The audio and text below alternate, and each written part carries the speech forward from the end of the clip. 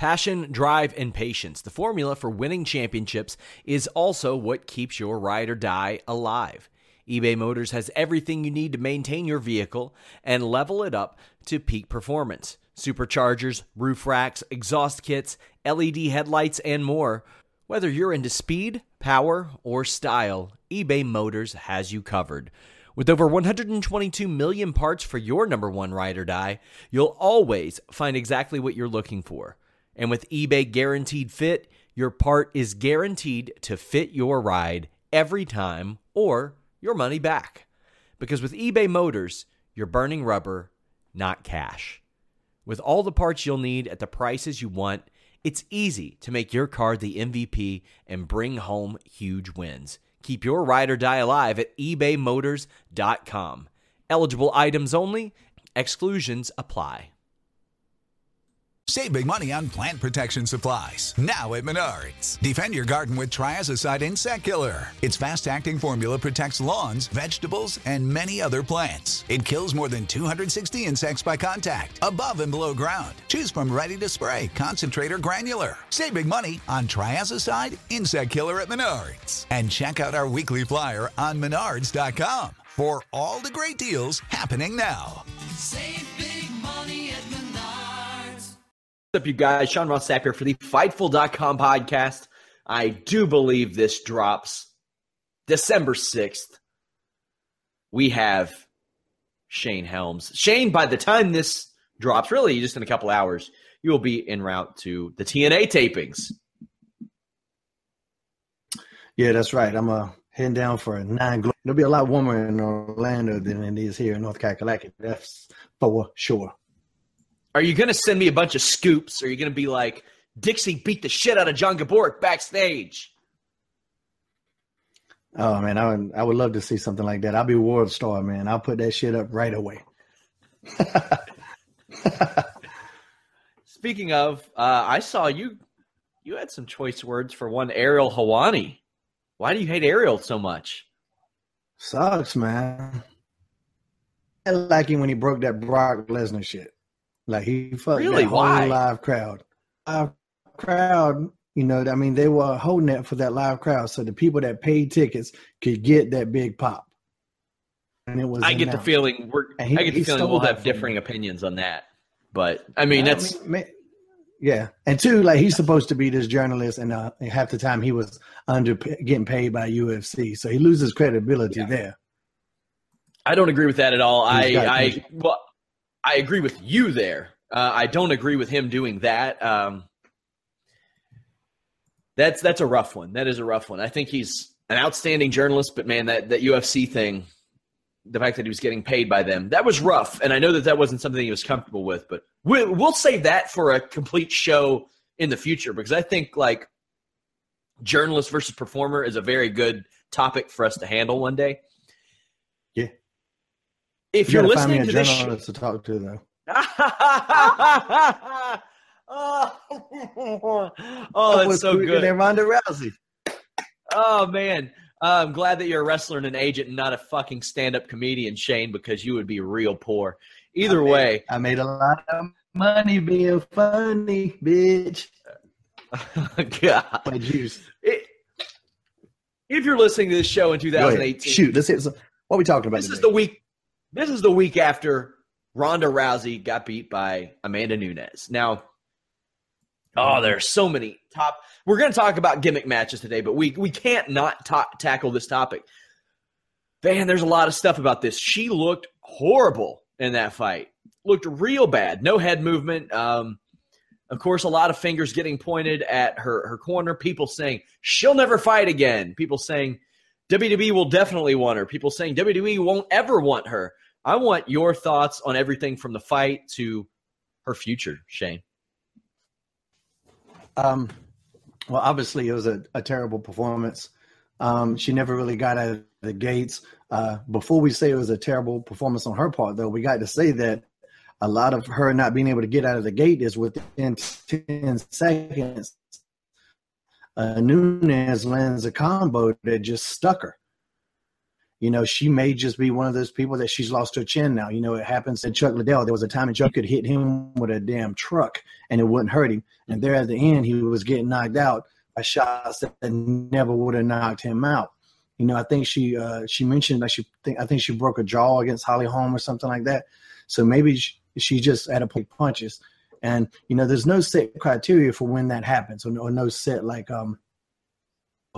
getting hit that happens, you know.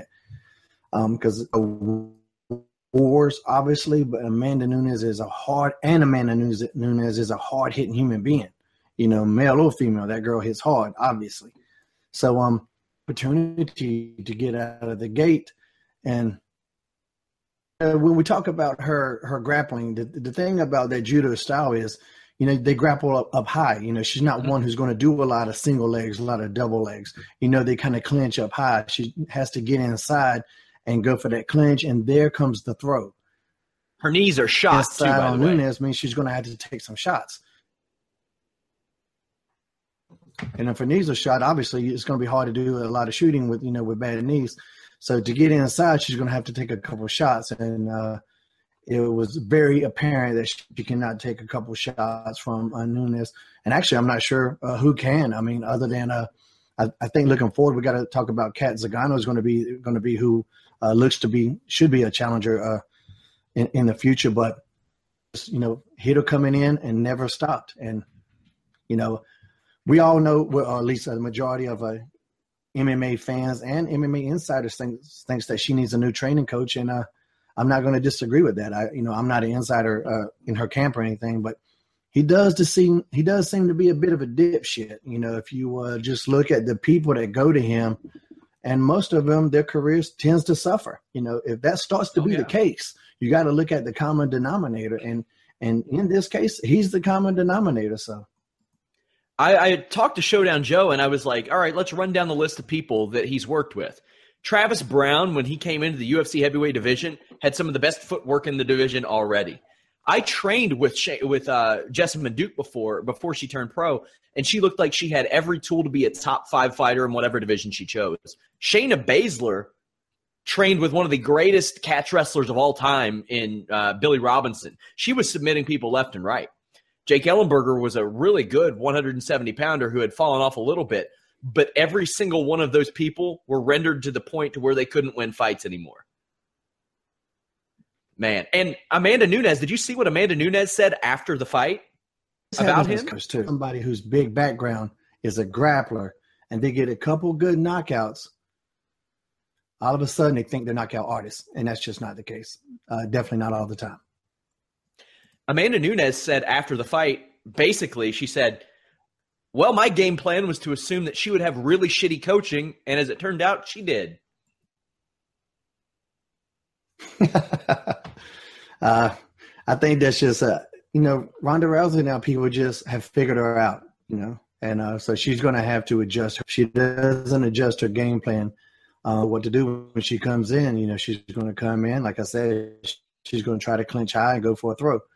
If you can just pop her coming in, and now, like I said, I mean, getting beat up by Nunes isn't like she got beat up by Jabber Joe, you know what I mean? So she got beat up by really badass women. So it's easy to sit back and armchair quarterback and say she'll never fight again, but I'm not going to be one of those. I heard people say that she can't handle adversity. I'm like, she's a fucking Olympian. What are you talking about? She can't. I'm sure her Olympic quest. There was adversity placed upon her. She's a badass female, but she's going to have to make adjustments, if she's going to survive in this game. And if she's got a lot of interest coming from outside areas, and if that's a little bit more intriguing to her, then that might be something that she needs to explore, because it ain't going to do her no good to go out there and get her ass kicked. Well, she had 2 movie projects put on hold, allegedly because she can't act. WWE, I get the feeling they'd be a lot more interested in a guy named Conor McGregor, because there was a comment on our YouTube that made a lot of sense. They said that America loves really strong women, and she has become very delicate mentally and physically of late. I think WWE would still be interested in her, but I think that her value is much, much, much lower than it was 14 months ago. I know Your boy, Disco Inferno had some choice words about that. What are your opinions on Ronda Rousey, WWE, and that whole situation? I mean, I'm sure it might be a little bit lower, her value to WWE, but I'm sure they'll still be interested, no doubt. Like I said, it's that armchair quarterback mentality to say you lose a couple fights and you're done. She's definitely not done. She's still a badass, and she's still an intriguing person, and it wasn't like Mike Tyson was at the top of the world when WWE used him, He was eating humans, though. Yeah, I mean, yeah, but he was taking some ass whippings too, So, yes. There's still a value there. I mean, would they like Conor McGregor? Of course, fucking who wouldn't? I mean, any show in the world right now would want Conor McGregor, even if it ain't got nothing to do with, any sports at all. He's a very entertaining, charismatic figure, so of course they would want him. But there's still a value for Ronda Rousey. I mean, it's absurd. She's a pioneer of this sport. I mean, there would be interest for Miesha Tate. There would be interest for Gina Carano if she ever wanted to. So to say there's no interest whatsoever is absurd. Did the stock drop a little bit? Maybe so. But I guarantee you there's still interest. Oh, I mean, to further hammer home your point, if Conor McGregor offered to show up on this show just to punch me in the face, I would do it because of the numbers it would draw. I would absolutely do it. And Miesha Tate, we actually, Fightful reached out to her right before she signed her Fox deal. So unfortunately, we couldn't make that happen. But I agree. There's all this, she lost twice. It's all over. She could fight in 3 months and the UFC would love it, and she might win.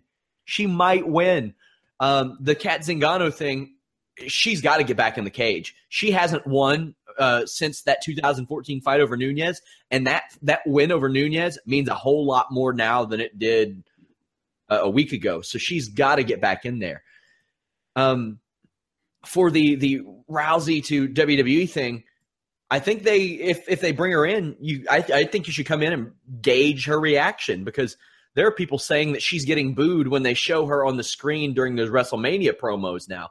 If she comes in and she gets booed, let her work with a babyface. If she comes in and gets cheered out of the building, then have somebody like Charlotte heal the shit out of her and say, you think you can come over to our sport because you failed at yours?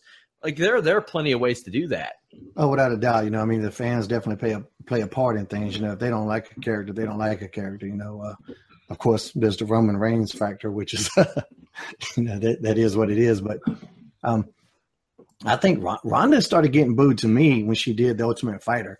Once you saw her and Miesha Tate, like, she went in like a really popular, not talking about just popular, but a loved fighter. But watching that Ultimate Fighter, you start to get a sense that she's not really that nice of a person. And Miesha Tate came off like a sweetheart. Now, that could have been all work. She could have been putting on the act the whole time.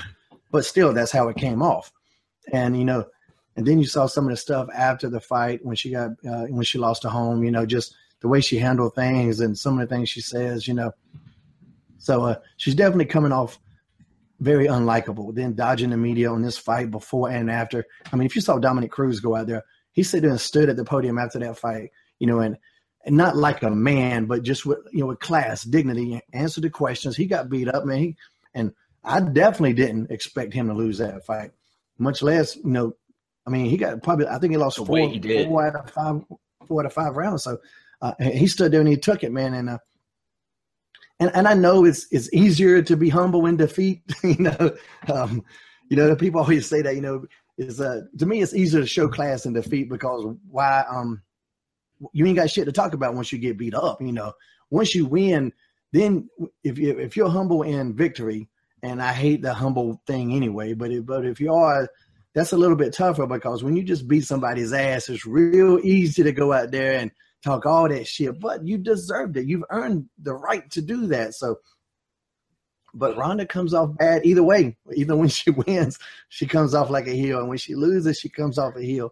And so, I mean, she might just be a heel. So, Mr. Sapp, you might have a point. Maybe bring her in and let her be that natural personality that she seems to have, and go with that. There are women in wrestling. I mean, just kind of, I'm not saying she'll pop up in WWE, TNA, anywhere, but you put her in there with a Sasha Banks, a Gail Kim, a Bayley, they'll get something out of her. Big Show got a good match out of Floyd Mayweather, and Floyd Mayweather has not had a match before or since. There are smoke and mirrors there. Also, there's a guy named Conor McGregor who lost with class. He showed up. He said, Nate Diaz is the better man. I'm going to come back, and I'm going to beat him. And he's a bigger star than he's ever been. Yeah. Also, I want to talk about that fight you mentioned, Cody Garbrandt. Wow. Yeah. I did not see that coming in a million years. Yeah. I was super surprised. You know, I still won my bets, but of course I couldn't pull off the parlay. I won 4 out of 6. But I picked Dominic to win, man. But it's the first time I've seen somebody faster than him. In a fight game, and a lot of boxers would tell you this, and MMA guys, I'm sure, speed is the first thing to go. You know, speed, that's the first thing to go from a skill set. You know, you'll have your power almost to the end, you know, but speed, then reflexes, then power. You know, so and if that's one of your main things, if that is your main thing, that you're faster than somebody else, Roy Jones Jr. is somebody who comes to mind. That was always his thing. He never got hit. You know, he could duck, he could bob and weave, and nobody could ever touch him until he started getting touched. And then, you know, then his career went on a different trajectory. You know, so and maybe Cody's just that much faster. Maybe he's just a super fast guy, and that's what we saw. But hopefully Dominic come back, because he's really good, man. He's one of the most technical fighters out there. You know, I think you called him a scientist, and that's probably as good a name for him as anything. But he's a really good analysis too. So if he's looking at other things to do, I just kind of feel like the fight game, man, you kind of got to have one focus. If you start getting distracted by outside shit, that's when people start getting beat up. Oh, yeah. And I thought the moment where he gave the title belt to the child that had cancer, that has been his friend for years, that was just an awesome moment. That was incredible. And before we get Super big face moment.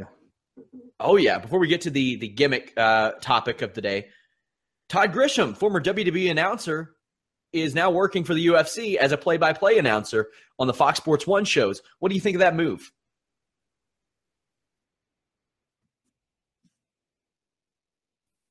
Phil? Did I lose you? Yeah, you froze up for a second. You sure that's me, or is that you? It's definitely you. Either way, Todd Grisham, former WWE announcer, is working for the UFC as a Fox Sports 1 play-by-play guy. What do you think about that? I think that's great, man. I've known Todd for many years. You know, I texted him right away and said I had heard inklings of this coming up, but it was something I was asked not to say anything about. So, you know, I respect my friend's wishes. But he knows his shit, man. Don't think that he's just some outsider that they're bringing in. You know, he knows what he's talking about, and he's a great talker. I think he'll be really good. So is it going to be him and Rogan? It's going to be on the FS1 show, so we don't know who his guy will be. I think Anik is moving up to pay-per-view in the interim until they get their guy. So he'll take Anik's place? Yeah, it looks like it. Okay, cool. He'd be good, man. Him and maybe him and the guy we just mentioned, Mr. Cruz, would be a good little team, or him and Cormier.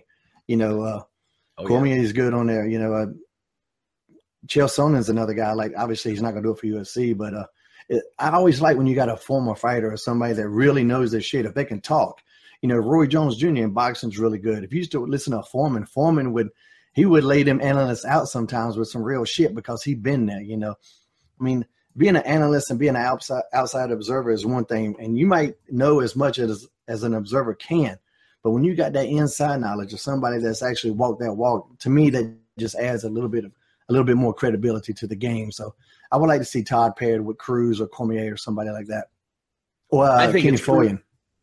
I think it's crucial. Like, I've done color commentary and I've done play-by-play for pro wrestling and MMA, and I always prefer to be the play-by-play guy because I think it's always more beneficial to have somebody who has been there at a high level to do the color commentary or analysis. You can have a color commentator and an analyst, but I always prefer the play-by-play thing because if I'm going to get jobs elsewhere, it's more likely going to be as a play-by-play guy, because if I were a promoter, I would want a former fighter or a former wrestler in that color commentary or analyst spot. So I think it's crucial. I think Todd Grisham is a good hire. He knows his stuff, and I think he'll be a good play-by-play guy.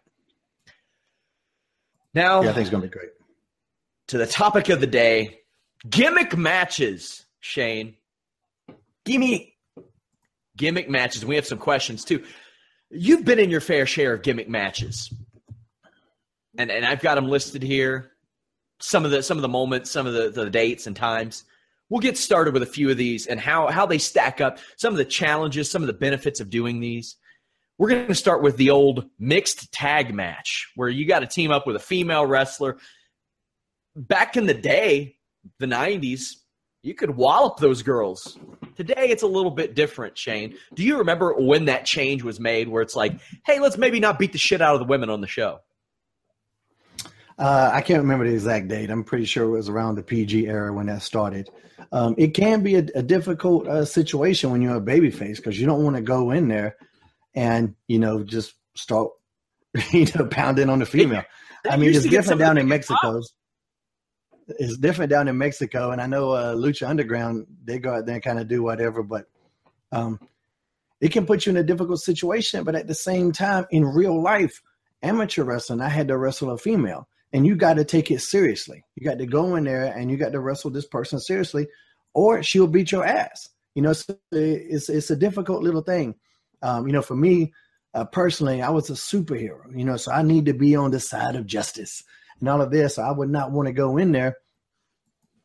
And it always kind of made me uncomfortable because you got to be aware that there's kids watching, and sometimes you can send the wrong message. The message that it's okay for women to hit men and men not to hit women, that too is the wrong message, because I think women see that on TV or as young girls, and then they go try to implement that shit in real life, and that's not exactly how it plays out in real life, and can put them in dangerous situations, which I don't want to happen for anybody.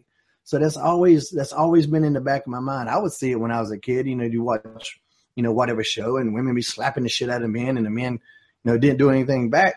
In real life, that's not the case. So I've always been wary of that message, and I never really liked it. I'm not a big fan of mixed tag matches at all. They could be entertaining at times if you got good characters, but just to go out there and do that, I'm not a huge fan of that at all. Based on my research, the majority of yours were on live event loops. I know you teamed with Ivory a lot, obviously Molly Holly a lot. Which was your favorite to work with, and what kind of challenges did each one of those perhaps present? Because I know you worked against Lita and Matt.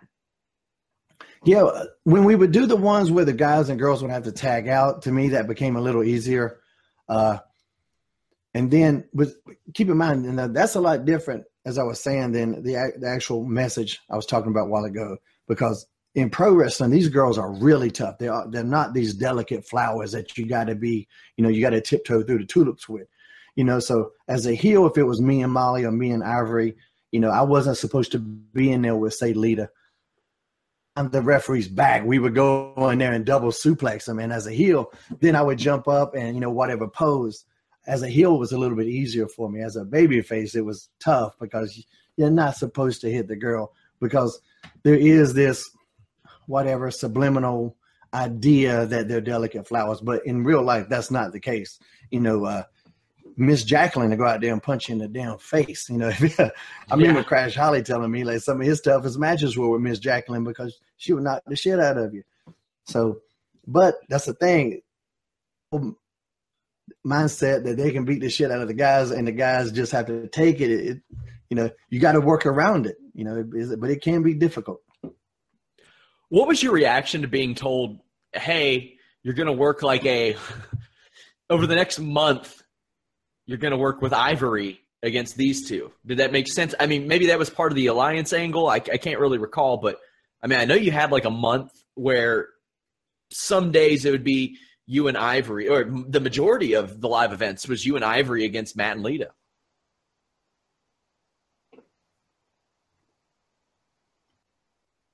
Did I lose you again? Did I lose you again, Matt? Shane? Man, are you there? What about now? Yeah. Can you hear me? Can you hear me? Shane? Yeah. Can you hear me now? Can you hear me? Yeah, I can hear you. I can hear you. Okay. But when you start talking, it gets really choppy, and I don't know what the hell you're saying. It's okay. I'll edit it. So I know that you did this like 1 month loop with Ivory. What was the thought process in that when you're told, hey, you're going to go about a month teaming with Ivory?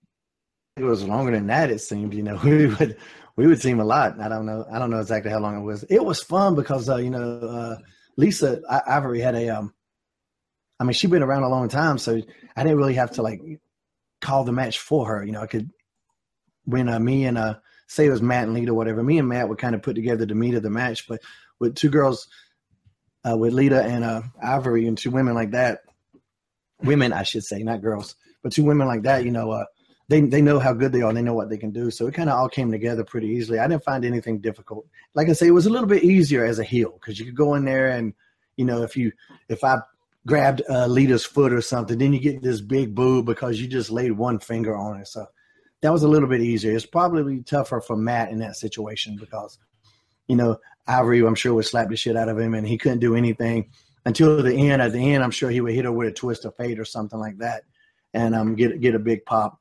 But back in those days, we could, I remember Lita would hurricane me all the time. And then I remember we did one really good tag match. I was teaming with Lance Storm and against Matt and Jeff, but all the girls would feed in. Molly came in, Ivory came in, Lita came in, and I think Jeff did his spot where he double legged. I want to say it was Ivory and gave her the double leg drops to the midsection, which hurts women just as much as it hurts guys. I'm guessing, and Ivory sold it like $1 million. Lance Storm fed up. Here comes Lita with a hurricane, and then I went into whatever the finish was, but. Wrestling fans, when the women deserve it, they kind of come with it, as far as, the man finally retaliating on them. But like I say, it's a weird situation. Now, a lot of these are going to be tag-based. You had a pretty interesting tag career, obviously, between teaming with a super heavyweight, between teaming with other cruiserweights. But there was one, you had a flag match against La Resistance. What was that like? I know that the flag match is kind of cool in protecting someone because nobody gets pinned, nobody gets submitted. Anybody can climb up and grab a damn flag. What was that like for you? I don't even remember that. Was that with Slaughter or was that me and Rosie? You and Rosie, June 14th, 2004, Monday Night Raw against Rob Conway and Sylvain Grenier. How do you win that match? I don't even know what I'm looking for. You climb up the pole and you grab a flag.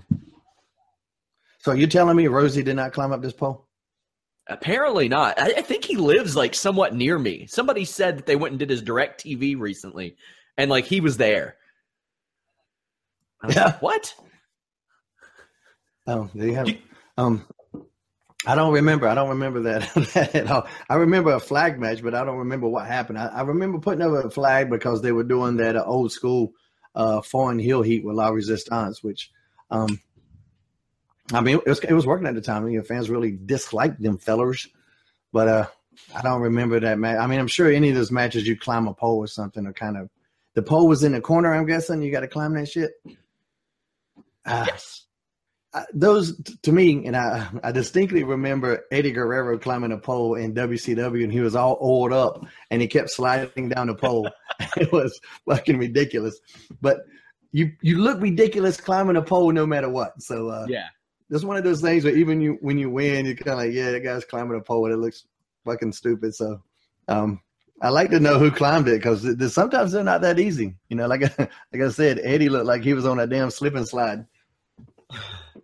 You have been on record before saying that the Battle Royal is one of the most dangerous matches, especially the Indie Battle Royal. Fuck yeah. You were in a Battle Royal, not just an Indie Battle Royal. You were in a Battle Royal promoted by the Insane Clown Posse one time at JCW. How were you going in hey guys, listen, just so you know, I broke my neck once, so let's maybe just chill a little bit? I'll tell you the funniest moment in there, not funniest, but most memorable to me was not only was my neck broke, also my ankle had been, fused together. My ankle and foot are fused. So my left foot and ankle are pretty much metal garbage. If I kick you with it now, I might knock your ass out, but it's not very flexible.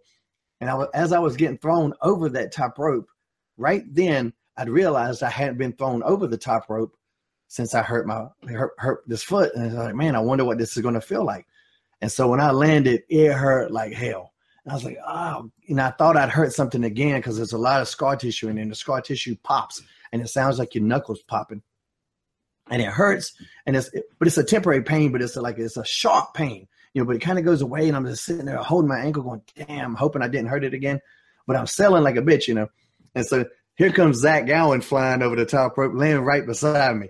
So I'm over here holding my hurt leg, but his ass ain't got but one leg. So I had to suck it up and go, oh, well, fuck it. And we picked each other up and helped each other up the ramp and just got out of there. That is phenomenal. And also you were in a tag team battle royal. You were in a tag team battle royal where Matt and Jeff actually won the tag team titles. How's that any different? Like you got a teammate, but it's a battle royal. When was that? 2007. You were with Chavo Guerrero. And it was a battle royal? Wow. Cool. Yeah, I didn't remember that at all. I guess I remember more of your career than you do, Shane. Hey, I got that CTE like a motherfucker, I'm going to tell you. Oh, okay. I guess, so both, if one guy gets eliminated, or do both guys have to get eliminated? I think one person and you're out. And by the way, Shawn Michaels and John Cena went into that match as tag champions. It was the night after WrestleMania. Who went in as tag champions? Cena and Shawn Michaels. Yeah, I don't remember that shit at all. And there was such luminaries as Kevin Thorne and Marcus Corvon. I thought Marcus Corvon, Monty Brown, I thought he was going to be something special. Yeah. He left for family reasons, though. He didn't left because he couldn't succeed or anything. He made a personal decision to take care of his family. Monty Brown did. So got to add that asterisk in there to that. Yeah, hope he's doing well. Like I always heard about that. Fake Twitter accounts pop up as him all the time. Like all the time I see fake Monty Brown Twitter accounts. But staying on the tag team topic and a little bit of the Battle Royal topic, the Texas Tornado tag match. This is different from a regular tag match because everybody's in the ring at the same time. What are some of the difficulties that you face in that?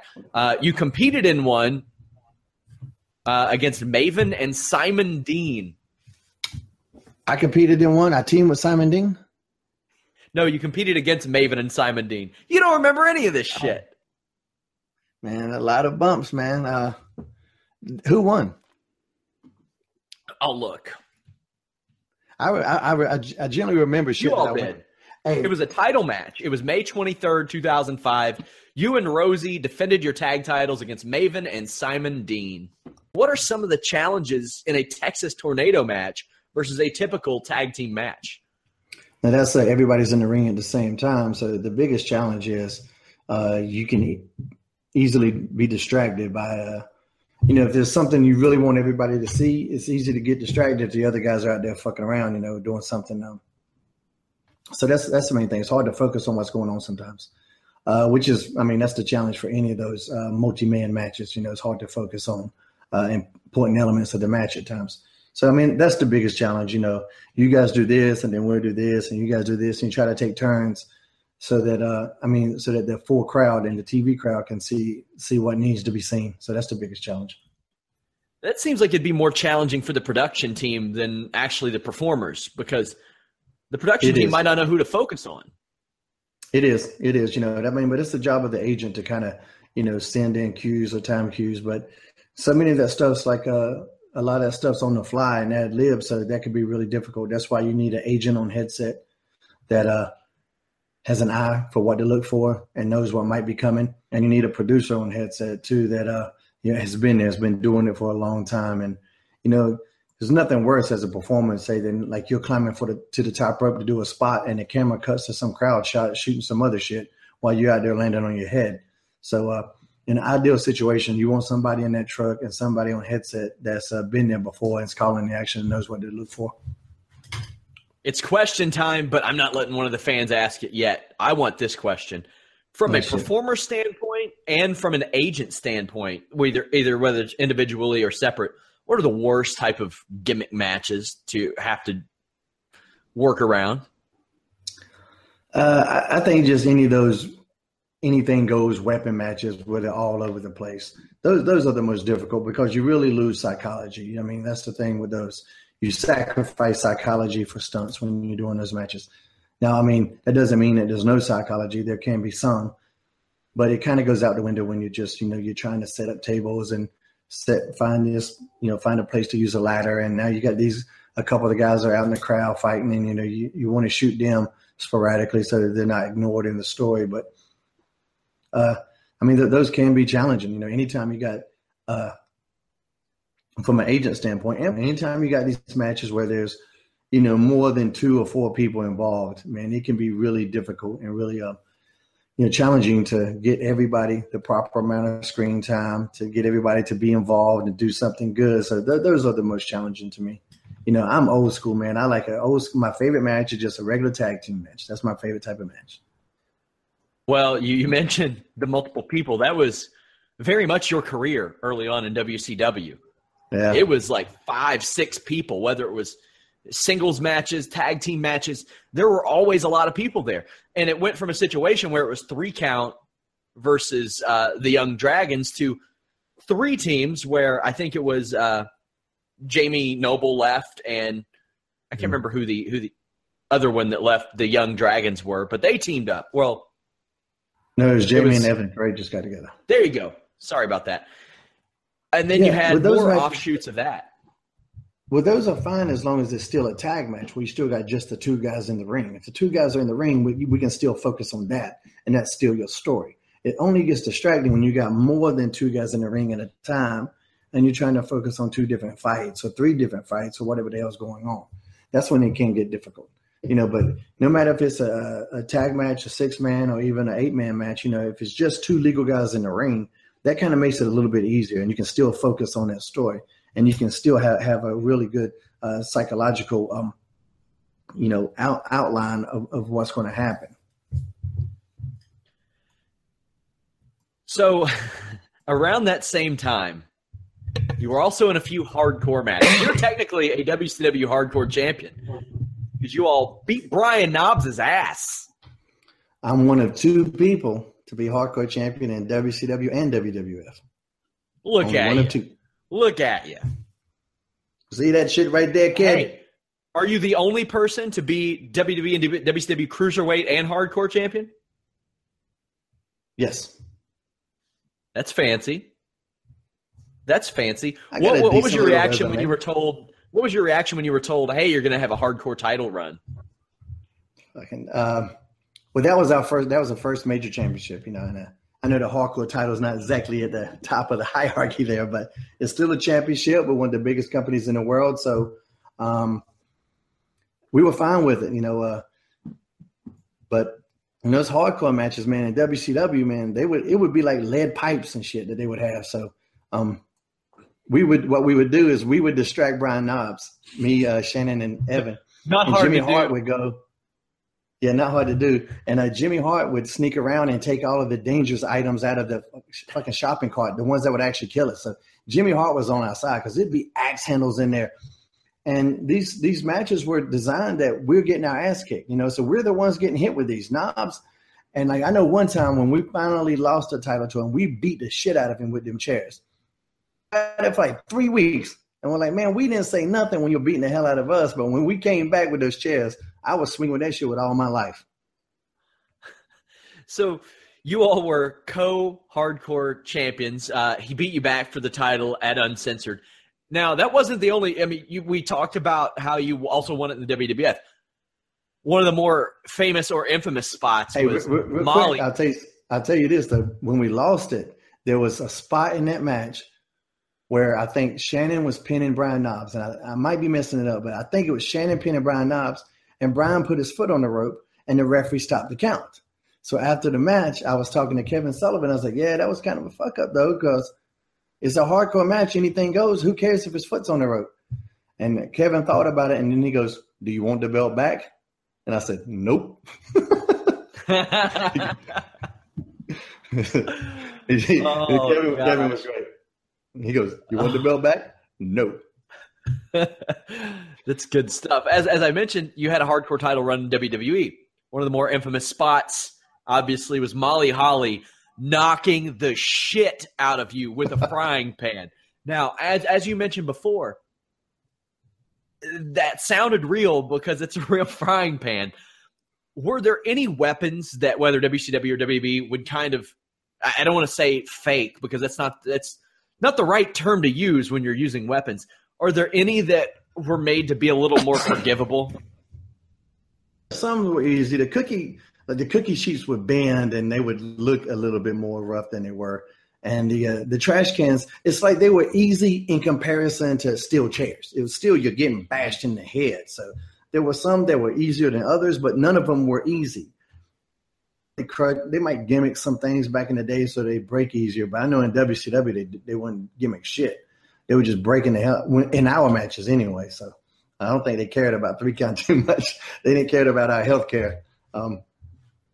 But yeah, so it shit all kind of hurt. And I remember with that frying pan, like it was this hard ass rubber mallet thing. That's what it was made out of.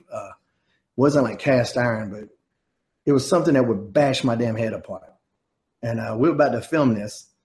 And I just remember telling the sound guys and the lighting guys, and I can't remember who was producing this segment. You know, it could have been Bruce Pritchard or might have been Brian Gewirtz or somebody was producing it. But anyway, I told everybody, I said, if something's fucked up, if there's a microphone in the shot or the lighting isn't good, y'all stop us before she bashed me with this fucking frying pan because this shit's only going to happen once. And because, I mean, the other idea is that she just like hits me in the leg with it or something. I was like, no, you know, it's going to look better up top and, you know, toward the back of the head. So I'll do that and I'll do it. It's WrestleMania. You know, I won a hardcore title at WrestleMania, so I'm happy and it's okay. I'm going to lose it and I'm going to get bashed in the head. I'm going to make it look as good as I can. But I don't want to go to the damn hospital either. So stop me before she swings this shit if it ain't perfect. Knowing what you know now about brain injuries, would you have done that? Well, I mean, that one really hit me toward the top of the neck. You know, I did a very good whiplash of that head, so it didn't touch my head, hit me toward the top of the neck and back. I mean, but anytime you get a whiplash, it rattles your brain around. So I probably still would have done a lot of stuff. I was never really big on getting bashed in the head with chairs and shit anyway. So, I mean, I knew that couldn't be good. You know, I mean, I was never one of those guys to go, wow, really? Concussions are bad for you? You know, it was kind of obvious to me that shit like that would be bad. I don't think anybody thought that they would be as bad. You know, we thought it was something that you just get over. And, I mean, you might be, you know, whatever, silly for a day or two. Nobody really ever thought it would have lasting long-term effects that it does. But it makes sense. You know, you can't put your brain in a sling. You know, you hurt your brain. It's generally going to stick around for a while, if not forever. I'm not going to get too much into the Molly Holly thing because I think that's a good topic for a future show. Maybe some of your valets because you had Stacy and Tank Abbott. I had Tank Abbott, the sexiest. Had all the women and Tank Abbott. I'll say Molly Holly is a girl that I would really like to see if they ever need an opponent for somebody in NXT. I loved Molly Holly. I thought that she was great. I was sad to see her retire so early, but she seems to be doing well. Yeah. So the hardcore matches naturally lead into a match that really helped put you on the map, Shane, these ladder matches. In a time where I thought WCW was getting kind of hard to watch, these ladder matches and that feud was one of the things that made me take notice. Now, before we get to that, you were slated, well, on TV, slated to be a part of a TLC match, but they pulled you maybe in an effort to make Kane more sympathetic from that TLC match. How did you find out about all that and that you wouldn't be involved? And what was your reaction to that? Because you were kind of known for ladder matches. I found out that day, you know, just early in, when I got to the building, I met with everybody, and that's when I found out. And it sucks. And I mean, I knew it sucked right away. But maybe I was just like, man, does this really suck because it's just me? Because I wanted to be in this match and I should have been in the match. But in post, everybody knew it was a terrible idea to take me out of the deal. So. But it was done at that point. You can't turn a pickle back into a cucumber, so it was already done at that point. But it did suck, and we all knew it sucked. I thought that was a little weird. I mean, Kane, not exactly known for ladder matches. I felt like they had that overwhelming monster baby face with the sympathetic baby face. Mm-hmm. Why were you told that you were pulled from that? I mean, just like that. That's what they needed, sympathy on Kane, and it's hard to get sympathy on the Incredible Hulk. That's why they beat up the Avengers, and the Hulk makes the save. It's hard to beat the Hulk up, and that's mainly what it was. And and Hunter stepped up, and like he'll be the one to take me out. So and not just do one little tiny thing to go out there and really beat my ass. So I think I even suggested, like, can I just do something at the end where I stagger out and try to do something, and it doesn't work, and they were like, yeah, but that takes the emphasis off of this story. And in that aspect, they were right. But I still think that we could have I could have been out there and got taken out early, and nobody would have thought any less of Kane or whatever, or any less of the match. So, dumb decision. It happens. But it wasn't my call. I would have been in there for sure. Yeah, I was actually disappointed. I remember watching that. I was like, man, this is one of the guys it was just total disappointment. And when your character is a superhero and you don't come to save the day when your own partner, it just really, highlighted, and made me look bad and didn't make me look good at all. Did anybody backstage, like at the top level, say, in retrospect, this was a bad idea? Oh, everybody. No, all the guys in the match agreed, so everybody knew it was a bad idea. Well, speaking of those ladder matches that kept me watching WCW at that point, you had the one against Jamie Noble, Kaz Hayashi, and Yang at New Blood Rising, and then you had the three-way ladder match at Starrcade. And that one at Starrcade, damn, that was something to behold. That was, I remember, I think Dave Meltzer rated that like 4 stars. And this was 6 guys that maybe a year before nobody had a damn clue who they were. And you all went out and stole the show. Not just stole the show, stole it at Starrcade. You got Goldberg, you got Sid, you got Luger, you got like these people, DDP, Nash, Jeff Jarrett, Rey Mysterio, and you guys stole the show. What kind of feeling was that? Because you all opened the show. Poor Lance Storm and Ernest Miller had to follow you guys. Yeah, that was definitely a match you shouldn't open with. So, but they were kind of in the habit of opening with us, and they shouldn't have at that particular point. I'm very proud of that one. That was one of my matches that I'm most proud of. I laid out probably 80% of that match, and not that I told the guys what moves to do, but I just laid it out. And said, okay, now here, Shannon, you do something. Boom. Okay, now Yang, here's where you need to do something. And so, so I was very, very proud of that. But everybody really, stepped up and pulled their weight. And that was definitely WCW's best ladder match of all time. And even though WWE had to admit it when they made the best of the ladder match DVDs, they put us on that. So it was good, And it was that moment when I did the swinging neck breaker off of Jamie Noble. And I just looked to the crowd, Matt called me after that. And I remember Canyon saying something along the lines, too. He's like, that was a star-making spot right there. So that's when you looked like you were a star. And so I always remember him saying that if there's one thing I did wrong in there, and it's because time was running out. We needed to get out of there. I think we went over a couple minutes. When me and Shannon finally got the contract, we should have stood up there and stayed up there longer. But if you'll notice, if you go back and ever watch, we grab it and we got the hell out of there. But it's because we're running out of time. But seeing how we were already overtime, we should have stood up there and got more of that glory shot and just let that crowd know. Yeah, we know we stole the show, and we're letting you know that we know. We should have stayed up there and got more of that glory shot. Shane, in doing some research for this, I didn't see any cage matches listed like on your match listings, anything like that. I'm sure you've been in a cage match. What experience do you have there? Yeah, my very first cage match actually was with the fantastic Bobby Fulton. I was a replacement for Ricky Morton, who couldn't make the show. And this was an indie show back in the day. So maybe it was pre-WCW, so it could have been 97, 99. And I remember, going over the match with Bobby. I was like, yeah, I'll just jump off the top of the cage. I'll miss something, And, his finish was the power driver. I was like, yeah, I'll just jump off the top and miss something. Brother, you sure you want to do that, Mom? I was like, yeah, don't worry about it. And I was crazy as hell back then anyway. And so anyway, I hadn't seen the cage at this point. I go out there and that cage is 30 fucking foot high. Like you could stand on the top turnbuckle and not reach the top of this cage. I was like, holy God. And it's all rickety and shit. And it's like, it's not a professional cage at all. And at some point in the match, Bobby had thrown me, and we're having a real good match, and Bobby was a real good worker. And I got thrown over the top rope, and I hit the cage and slid down. As I said earlier, it was a piece of shit cage, and there was a piece of barb or something that was sticking out, and it cut me from the back of this shoulder all the way down my back to the kidney area on the other side. And most of it was a surface scratch, but it was about an area about this long that was pretty deep. And I landed on my back, it just felt like a burn. It didn't feel like nothing. But when I rolled over, there's a puddle of blood there. And Bobby Fulton was a bloodophobe at the time.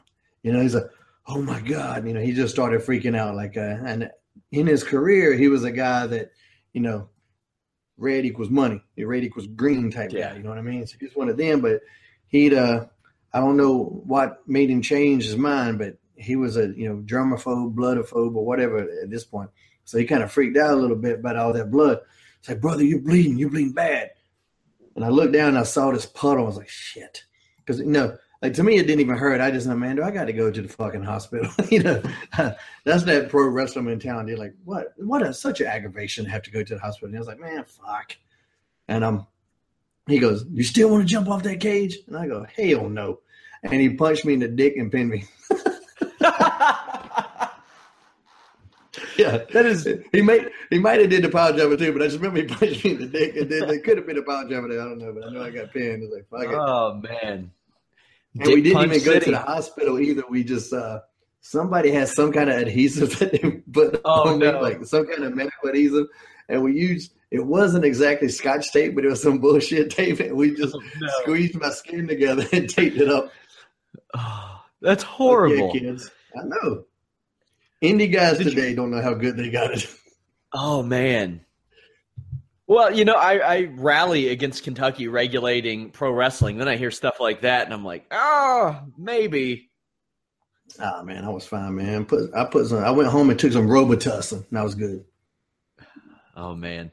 Been in any cage matches since then? There was one other on Indies. No cage matches on a professional, like WCW or WWE at all. No. To be in the War Games. That's the one I want to be in. Oh man, well, we'll talk about that. War Games. It's a concept that WWE hasn't embraced, which is weird to me because they have the Elimination Chamber structure, which seems like I've said before, if WCW could have designed that back then, they probably would have. They would have had little pods to release people instead of making them open the door and run in. It seems like a natural concept. I know Vince didn't like the idea.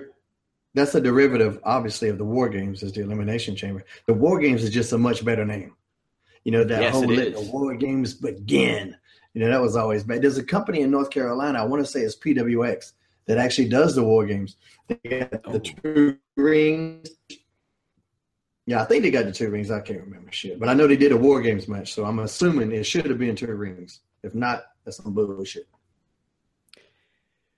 Speaking of Elimination Chamber, that's a pretty popular match. Well, I don't want to say popular, but it's a prominent match these days. Have you been in an Elimination Chamber match? Mm-mm. I just fucking said that, Sap. Sorry. Damn. I'm losing you a little bit. Even the Orlando internet is trash. Me now. I'm in a super wide. This is your bullshit Wi-Fi. Come on, hotel internet. I teleported to a new location. You're gonna tell me that hotel internet? Come on, hotel internet is trash. Man, you got that Kentucky Fried Wi-Fi, and that's what's fucked up. I got Time Warner, buddy. I got Time Warner. You got heat with Time Warner? I do got heat with Time Warner. Maybe that's it. It got nothing to do with nothing, but I'll tell you this. One week, my internet and cable all went out. And they were going to come fix it for like 6 days. And I do a lot of business on the internet, much as yourself does. Like 6 days, I can't be out with my shit and TV for 6 days. neighbor worked for DirecTV. So ching, ching, ching, I give his ass a call. Asked him, can he hook me up? He goes, yep. So I called Time Warner back and I said, come get your shit. And they said, whatever, we'll be there Wednesday at 1 o'clock. And I said, listen, I'm not waiting for your ass at all. I said, Wednesday at 1 o'clock, if you're not here, I'm putting your shit out by the road. All your equipment. And she goes, sir, you can't just put our equipment by the road. And I go, I promise you there's no law that forces me to keep your shit in my house. Wednesday, 1 o'clock, shit's going by the road. And so when they finally called me Wednesday, they were on time like hell too. And they called me and, asked me to verify the house. I said, yeah, look for the DirecTV van. I'm right beside it. And the guy started laughing. I said, I'm not joking. I said, that's where I'm at. My shit's already installed. All you got to do is pick it up. You legit broke up with your cable provider. Yeah, I said, we done. And when I do breakups, I don't go back together. It's over. Did Time Warner call you later? I left some CDs at your house. Anything? Get the hell out of here. Damn. I mean, it's only right after the end of WCW. You had to kick Time Warner in the ass a little bit, right? Yeah, right. That's probably it. There was some residual heat, that subliminal that I didn't think about. Exactly. Yeah. Inferno match. You have any desire to ever be in one of those? Fuck no, they're stupid. I thought they were stupid too. And usually the way that they end, it's like you catch somebody's hand on fire barely. I know MVP caught his whole ass on fire one time. That was scary. The stuff that we did in Total Nonstop Deletion with the Hardys and Decay and fighting through the fire stuff, that was way better than any Inferno match ever. Yeah, I thought that was pulled off pretty. That was pulled off pretty damn well. I mean, as you said on another show, you're setting up shots and you're like, well, we got to make sure that the volcano is ready. Yeah. So that was better than any Inferno match I've seen. So I tell you what, I had to follow an Inferno match one time, and this was a fucking stupid. The show was laid out brutal. I had a match with Jimmy Wang Yang, and the match itself was good, but we had to follow it. Like the show started with an Inferno match, and then there was a ladder match. The ladder match in which Joey Mercury got his face cut off. And his eyeballs. God. And then it was like a grudge match with Benoit and Chavo. And then me and Jimmy Yang had to go out and have a wrestling match after all that shit. And we're like, well, gee, fucking thanks. You saw one guy get set on fire. You got one guy get his head cut off. Then you got this grudge match, and now me and Jimmy Yang got to go out there and work a body part. I was like, God damn. And the match, the crowd just, after everything they seen, they were bloodthirsty at that point. And it wasn't their fault. I mean, that's the way, that was the mood and tone that was set. So, I mean, this definitely wasn't a match they wanted to see. We got them toward the end by just working our ass off, but the crowd reaction was, wasn't what we wanted. But it was the worst spot to be on in an entire card. It was in that particular spot. So, bastards. That's my Inferno match story. That's all I got. You were a part of one of my favorite Survivor Series matches of all time when you and your boys got shit kicked by Shawn Michaels, Triple H, CM Punk, and the Hardys. That was almost great. had it. I loved that. Like Shawn Michaels. Do you still have heat with Shawn Michaels? No, hell no. I thought we addressed that before. No, not at all. No. Well, I love the opening of that match. He kicks Mike Knox, and he's like, "Is he a part of the match?" Yeah, yeah. that was a bad spot for Mike. It was funny, but yeah, like you got to imagine that if you're Mike Knox, nobody looks at it from his point of view. Whatever, I felt bad for him, and actually, they was just going to super kick him without any setup, and it was. I came up with the idea that Hunter tries to he gets distracted by Hunter trying to go to Kelly and get her to show her gimmicks because Kelly was an exhibitionist on the show, ECW anyway. So that was kind of her deal.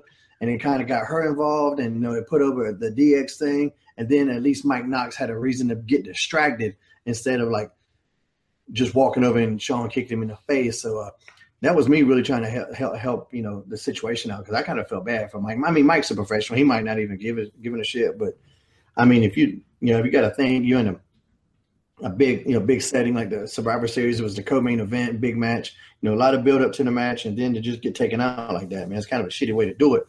But it was entertaining, and at the end of the day, we're entertainers. So, I mean, it works. But that was a pretty prominent spot for you. I know you had been working on and off with Matt Hardy before that. You had worked with The Undertaker right before that, Rey Mysterio right before that. So, I mean, this is nothing new for you. But what was your reaction when they're like, hey, you're going to be in this match? And it's Shawn Michaels and Triple H, they've obviously always protected at that point. Yeah, I mean, I kind of expected. I was kind of, it was weird about what the eliminations were going to be, but I was one of the guys that agreed, like, let's do the 5-0 thing. I think that only been done one time before, and actually at the time, I couldn't remember it ever being done before. And shocking with my great memory, as you noticed.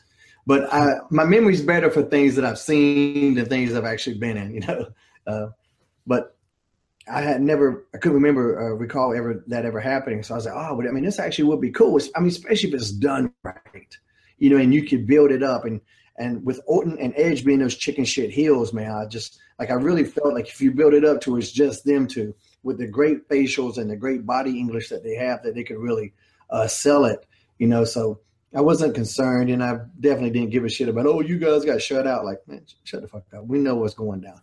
So, but I was all for that, it going down the way it did. Just as long as everybody was good, Yeah, that's a memorable thing too. Like, I remember that match. I don't remember a lot of Survivor Series matches. I've seen 100 of them, and I remember 4 or 5 of them really. Also, you mentioned running the table. I think the Big Show did it by himself once, but it was like a bunch of like mid-card guys at the time. That's around the time Big Boss Man was driving his dad's casket around the hood, I believe. Oh, yeah.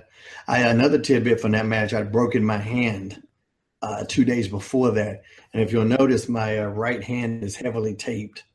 And I had a boxer break with a bone that actually popped up, and we had to push it back down.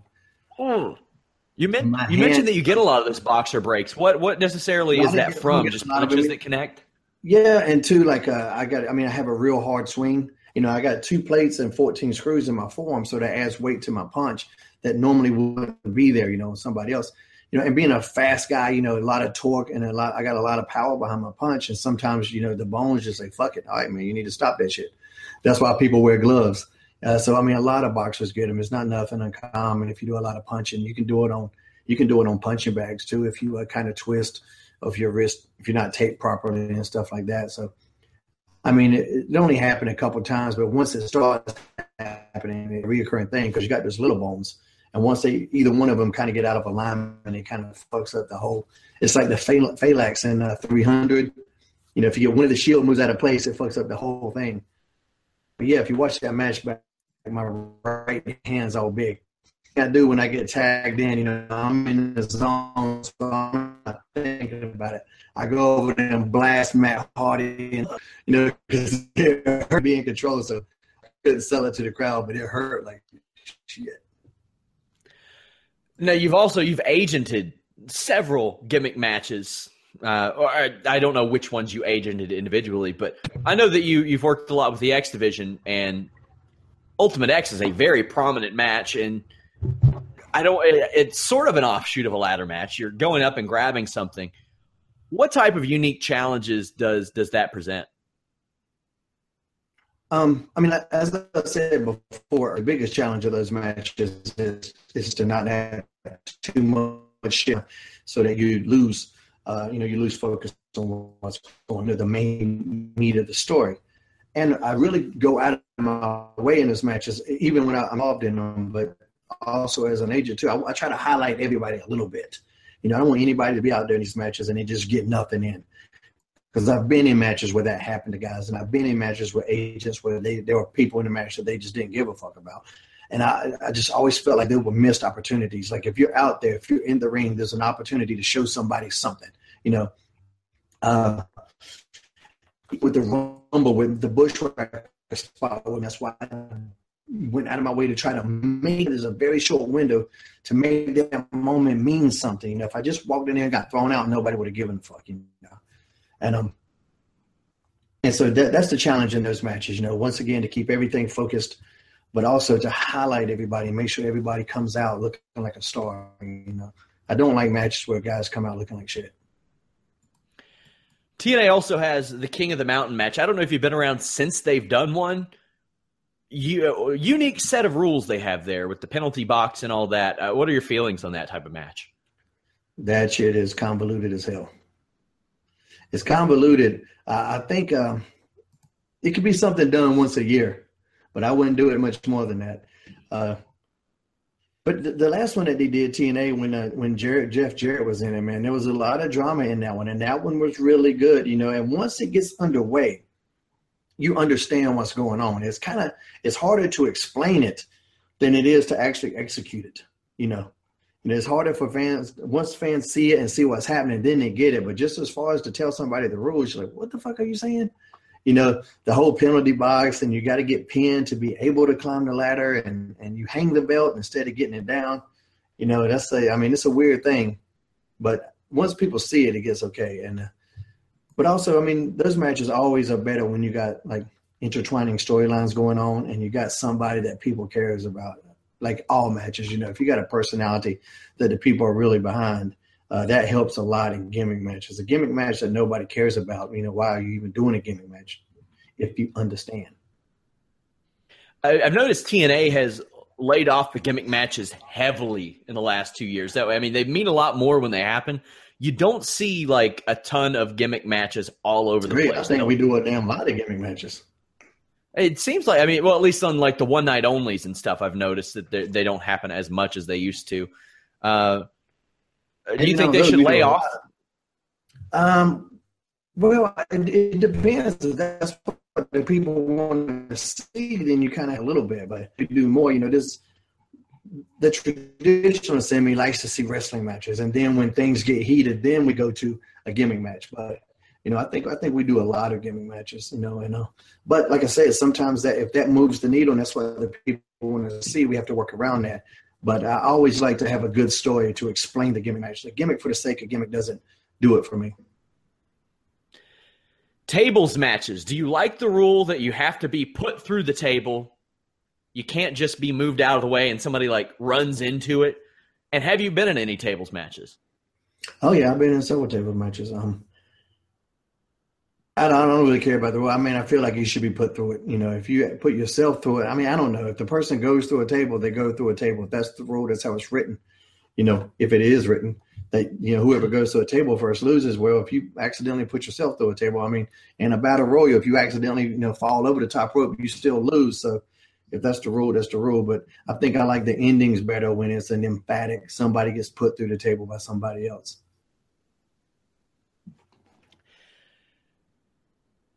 Tag team Apocalypto. It's a hell of a gimmick match. Game changer. It's a game changer, baby. Yeah. What would you compare it to? Had you ever been a part of anything like that? It was like a wrestling video game set in a Mortal Kombat universe, is what I would say. Which on a tidbit, I suggested a Mortal Kombat versus WWE game to WWE one time, and they didn't bite. It's a good concept. What'd they say? They don't listen to nobody there. They'll take all the advice in the world from some third party asshole. The people in the company give them some ideas, and they won't use it half the time. The crazy thing is, they had the same developer as Mortal Kombat at one point. The WrestleMania, the arcade game, and In Your House, it was made the same exact way. I also had a layout for WWE versus DC or Marvel, where some of the WWE guys would get powers at a certain time. It would be like a Mortal Kombat type fighting game, but they would all get superpowers when they needed it, just like our Mortal Kombat. You could get those abilities. But I think fans would buy either one of those. So. WWE All-Stars was a very favorite game. It was a very fun game. It was arcade-ish like that. Yeah. But that's what I would compare a tag team Apocalypto to, is a wrestling match set in the Mortal Kombat universe. That's a great analogy. What are your feelings on like Taipei death matches, barbed wire matches, like all these like blood and guts types of matches? I don't want to be in them. If that's what the guys want to do, and if there are fans that want to see it, if there's an audience for it, there's an audience for it. I didn't like watching Saw. and people loved Saw. I know the girl I was dating at the time. She loved going to Saw, and I would be looking at her in the theater like, bitch, like, what is wrong with you? Like, they're just guts, When a gore for the sake of gore doesn't impress me, Like, if it adds to the story or something like that, then, I'm all for that. But that's like the first episode of Walking Dead this year, man. Man, I don't want to see that. I've seen somebody literally murdered, and I felt worse watching The Walking Dead after that shit. I'm like, God damn.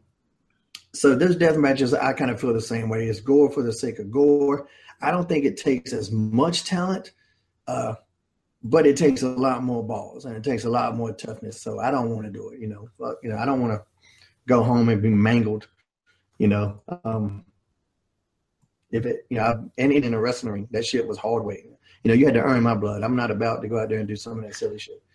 As far as thumbtacks and stuff like that in matches, okay, not too bad, but going through the glass and the ring exploding and the barbed wires to go in there with the idea that I'm going to just shred my body apart, that's not for me. I'm not saying don't do it. If there's an audience for it, do what you want to do. And everybody's a grown man. I ain't never seen anybody forced into one of these matches. So, that's up for them to decide. Do you think that Negan in The Walking Dead has a barbed wire baseball bat if it's never happened in pro wrestling before that? I don't know, man. I mean, that shit looks familiar. All I'm saying is it looks familiar. Yeah. Wonder if he would have ever seen Janice if he would have had one of those. We got to do Lucille versus Janice. It's got to happen. Yeah. That can only happen in Tag Team Apocalypto. That's the beauty of Tag Team Apocalypto, is it Janice actually got to be used. Janice worked. That might be Janice's first victory. Yeah, that was pretty cool. I was explaining that to my wife, and I was like, that's monumental. That thing's been around for years, and usually it just gets stuck in a turnbuckle pad. Not this time. The beauty of that storyline, which, by the way, the deletion storyline won Angle of the Year in our voting, which is kind of cool. Yeah. Blew everything out of the water. It got like 50% of the vote. It should. That was phenomenal. Lumberjack matches. How much are you told going in? Like, you got to do this. You got to beat the shit out of certain guys. A lot of that just kind of happens. A lot of that just kind of happens. So, and two, when it's on TV, all the lumberjacks are clamoring for TV time. So they're trying to get their shit in on TV. So they're all rushing over to the TV side, opposite hard cam, so they can be seen. So that's a funny thing. If you'll notice with the lumberjacks, they're all trying to get a lick in, not necessarily to hurt the guy, but just to get that little TV moment. But it's a good match for ribs to happen too. If there's somebody down there, you could be like kicking the shit out of him. If it's somebody you like, you might take care of him. But that's one of those matches where a lot of little ribs happen. And just regular battle royals. Because all the time somebody fucking with you in a battle royal too. A lot of potatoes thrown in the lumberjack matches. It seems like, because they always break down. Yeah. Lumberjack matches never go the way as you plan, not on paper. But yeah, a lot of potatoes, especially when you're that guy on the floor and they're kicking the shit out of you. And two, even more so if there's one of those lumberjack strap matches and you have a guy out there like, a Kurt Hennig or a Rick Steiner, some of those guys that like to just lay it in to be funny, and they'll be ripping the shit out of you. Luckily, I was never on the end of any of that. I never been a fan of that strap match. I don't know if you were going to mention them coming up, but the hell with those. Yeah. I have actually strap matches is second to next. We have like 3 or 4 left, but strap matches. Now, I grew up in the 90s, so the first strap match I really remember is the Caribbean strap match, Savio Vega and Steve Austin. And that was the first one I remembered. But versions of that had went on forever. I would later find out about like the dog collar match. And of course, The Rock and Triple H had a strap match. What do you think about those? Had you ever been in one? No, I've never been in one and have no desire to ever be in one. We just had one on TNA not too long ago, the Tribunal against Al Snow and Shera. And not the greatest match of all time, but Al put a lot into it toward the end and got the crowd with it some, at least by taking them damn strap shots and then delivered them when it came time to deliver them. No, I don't want to be in one of those, man. That shit hurts. The first one I ever remember seeing, Wahoo McDaniel used to do a lot of them back in the Mid-Atlantic area, and then like Dog Call as you first. So I mean, the first one of those, wasn't the infamous Roddy Piper one. There was Barry Windham, and the Junkyard Dog used to be in those dog collar matches quite a bit, so I've seen them before. But the Roddy Piper, Greg Valentine at Starrcade '83 was probably the most famous of those dog collar matches.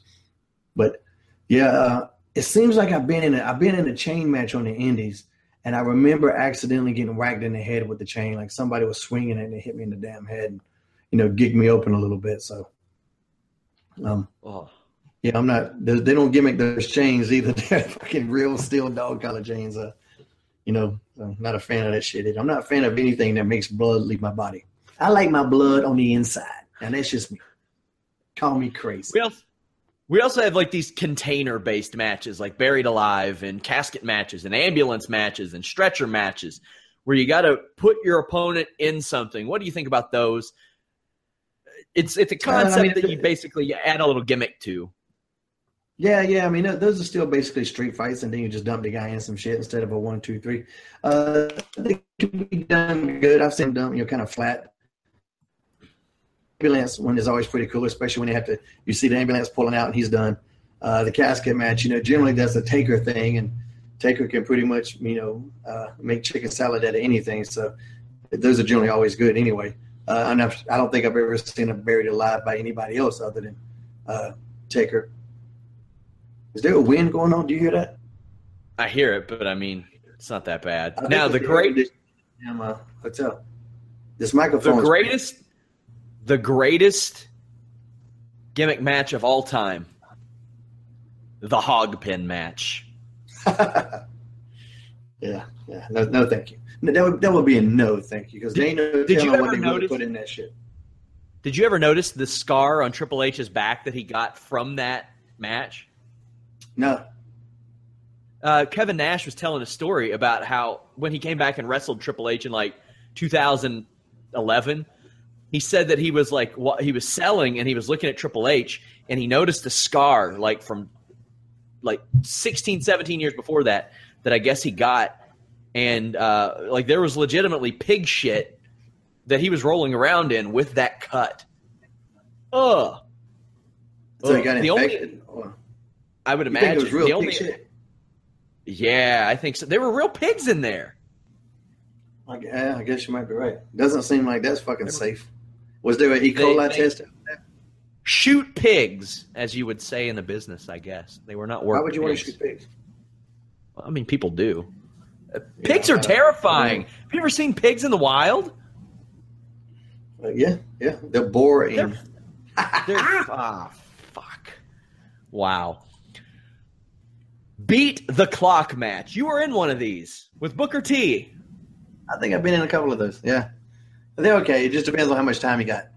But too, like the whole going for a pin as much as you can sometimes kind of disrupts the normal psychology you want to have in a match. But it's a gimmick. That was neither here nor there. I don't hate it, but I don't love it.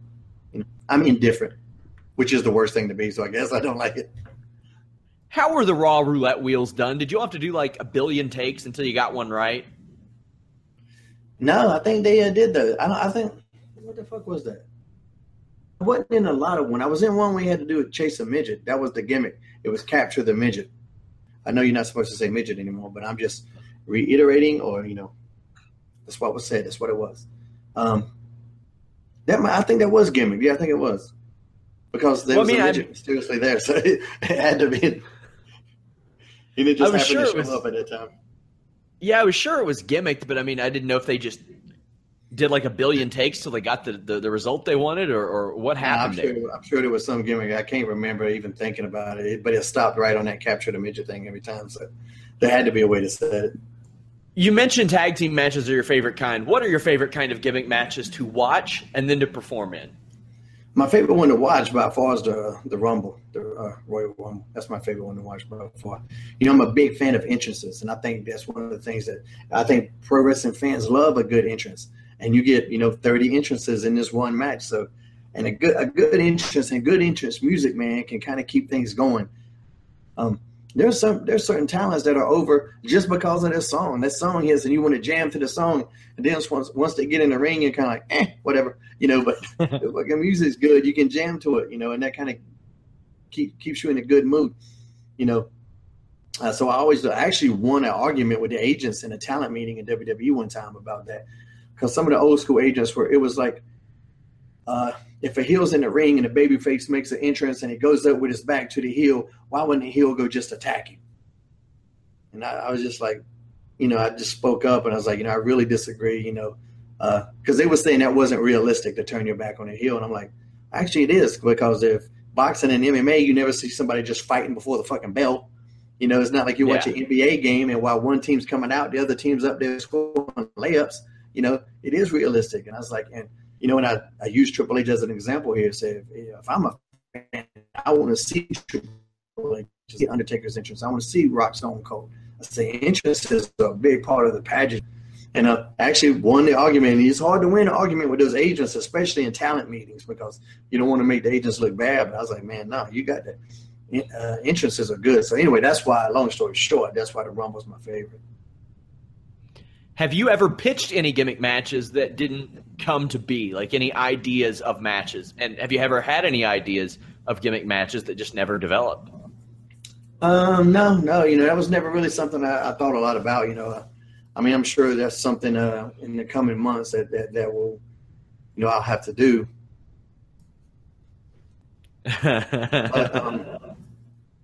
But no, it was nothing. Like I say, I'm a traditionalist when it comes to the wrestling. So that was never something I thought too much about. And 9 times out of 10, when I was in a gimmick match, I was always just like, why can't we just do a regular wrestling match? The strength of that Hurricane character, it's easy to fall back on that. I was like, I don't need a gimmick match with Hurricane. I am a fucking gimmick. Every match I'm in is a gimmick match. Now, before we wrap up, I don't know if that's a compliment or not. You were in the ending days of WCW, and sorry, Vince, there were some pretty terrible fucking gimmick matches around then. Were there any gimmick matches that you had heard of that got pitched and didn't make it to air? Because if that's the shit that made air, I can't imagine what didn't. No, not that I can recall, But yeah, there were a lot of really bad gimmick matches there, really silly stipulations with a lot of stuff. But that's what made Vince Vince. He would try a lot of shit, and a lot of shit worked and a lot of shit didn't. So, but the ones that didn't were real fucking stinkers, But the ones that did were really good. So, you got to give him credit. But also there's that other, Judy Bagwell on a pole match joke that everybody talks about. I was about to mention that. So, had you and Buff Bagwell fought backstage and Judy Bagwell was right next to you all on a forklift, would that have made you perform better or worse? I would have thrown a towel on that one. I would have tapped out. But what actually happened is I would have had to take Judy home, and damn, that would have been even worse. Oh, no. Okay, now before we go, obviously some changes in TNA. They sent me a press release. Anthem did. I know you're not sent it to you personally. They did. Anthem. You're on the good list. I like it. Anthem. I like it. To me, yeah. No, I know you can't discuss a whole lot, but I showed you the press release, and this was about the time a lot of TNA talents were landing, like a lot of them. Yeah. So what's your reaction to hearing this news? Dixie Carter, she's resigned as chairman. Anthem has started a new parent company, and Dixie's going to serve on a board of advisors and is still a minority owner. That's what we're going with. So, I've kind of heard about this for a little bit now. It's something I had to sit on. It wasn't my announcement to make, and I wouldn't disrespect my company or, break the trust of my company or peers by, letting the information out that shouldn't be let out at the time. So, for all the negative crap that Dixie takes, the truth is that TNA probably would not even exist if it wasn't for Dixie Carter and her family. So, that is what it is. And that's just me being completely honest because, like I just did with Russo, I'll tell you the good, but I'll tell you the bad too. Yes, there was a lot of silly shit that happened, but at the same time, would this company exist without Dixie Carter? That's a no. And I know I said earlier, probably no. I think that's a hard no, that it would not exist without Dixie Carter. And, TNA's been around longer than WCW was. There's a lot of people that still try to, hate on what TNA, some of the decisions they made, but now we got new ownership, so we got to leave that shit in the past. I don't have any problem with Dixie Carter. I never had. She never said one cross word to me. She was always nice. And as far as my dealings with Shane Helms, everything was spot on. I got paid on time. Everything was beautiful. So I'm kind of indifferent to the thing. I just want this company to move ahead. I think from a public perception, this is good for the company because there were a lot of people that they just complained about Dixie Carter all the time. But now you ain't got that to worry about no more. Now you ain't got to focus on that. Focus on the product. Focus on what we're actually doing instead of worrying about all this backstage shenanigans bullshit. So that's the positive I'm looking forward to. Let's focus on what we do. Do you know how happy I was that we still had half of the show to record when that news dropped? I'm sure you were. I can't wait to get his ass. So it's confirmed you're going to Skype in a podcast during the next creative meeting, talent meeting, right? Yeah, well, let's not get crazy, kid. Let's not get crazy. Also, quickly before we go, Two-Man Power Trip of Wrestling podcast, great podcast, did an interview with Stevie Richards where he said that he and Raven almost came in for Apocalypto, but Raven kind of didn't want to do it. Also said that he would have had your ass because he would have been able to jump into the Lake of Reincarnation many more times than you. Could be true. He's had quite a few. He's had quite a few incarnations, but they just weren't as successful. Ooh, Stevie, I hope you're watching dancing, this, Stevie. and you know what this means right here. Stevie Legit Shoot was one of my favorite opponents in all my WWE career. Although we did almost knock each other out one time about 30 seconds into a match.